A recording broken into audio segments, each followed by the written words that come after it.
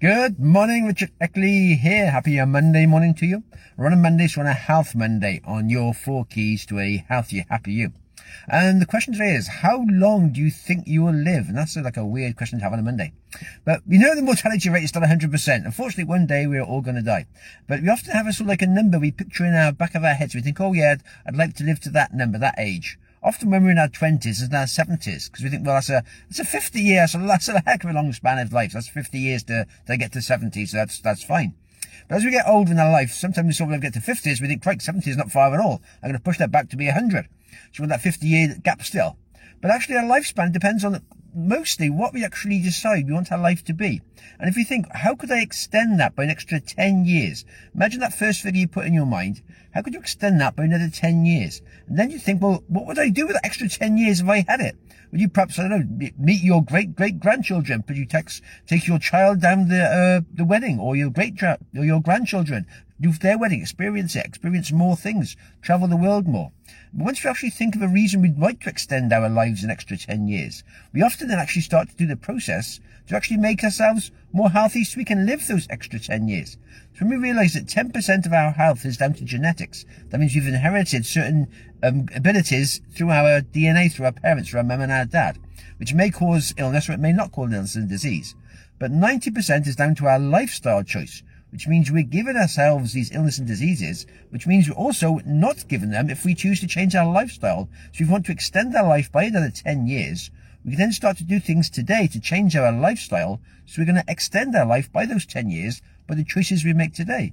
We know our health is the cells, our body regenerates cells regularly over a 6-month period, permanently regenerating cells. Our bodies are an amazing regeneration machine.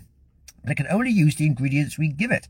And what it needs is the 5 basic ingredients. It needs to be us to be eating right, it needs to be exercising right, it needs to be drinking right, it needs to be sleeping right, and stressing less. That's the 5 things our body needs to be a good, healthy, balanced life and body. And then our body can actually generate the cells it needs, good quality cells, and we can extend our life by these 10 years, by the choices we make today. As you said, our bodies don't suddenly sort of get these illnesses and diseases suddenly. It's usually over a 10 to 20 year period of a continuous build-up, which actually gives us this disease in the end.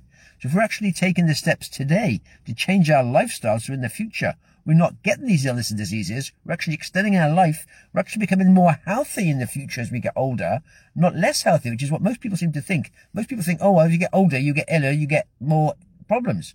But if you're actually taking care of your health, you're actually doing what you need to do for your body, you can continue to regenerate the cells. They won't be quite as good. There's no reason to have all these illnesses and diseases.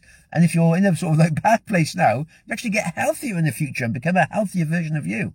And then extend those 10 years. And then what would you do with those 10 years if you had them? What would be your new number? If you had that first 10-year period, what would that be number now? If you added 10 years onto that, and what would you have? Then what would you do with those 10 years? That's the big question. Once you think about what you'd do with them, what you'd experience, who you'd meet, who you'd probably walk down the aisle, or who you could meet, as I said, then you may take the action you need today to change your lifestyle, to have a longer life and a healthier, happier life in the future. Because you're doing what you need to do. Again, so it's 5 keys. It's what you're eating, what you're drinking, what you're sleeping, how you're getting stressed, and your exercise regime. They're the 5 things. Slowly increasing them, improving them, and in the future, you've got all you need in that life. Happy days. There we are. Have yourself a good one. All the best for now.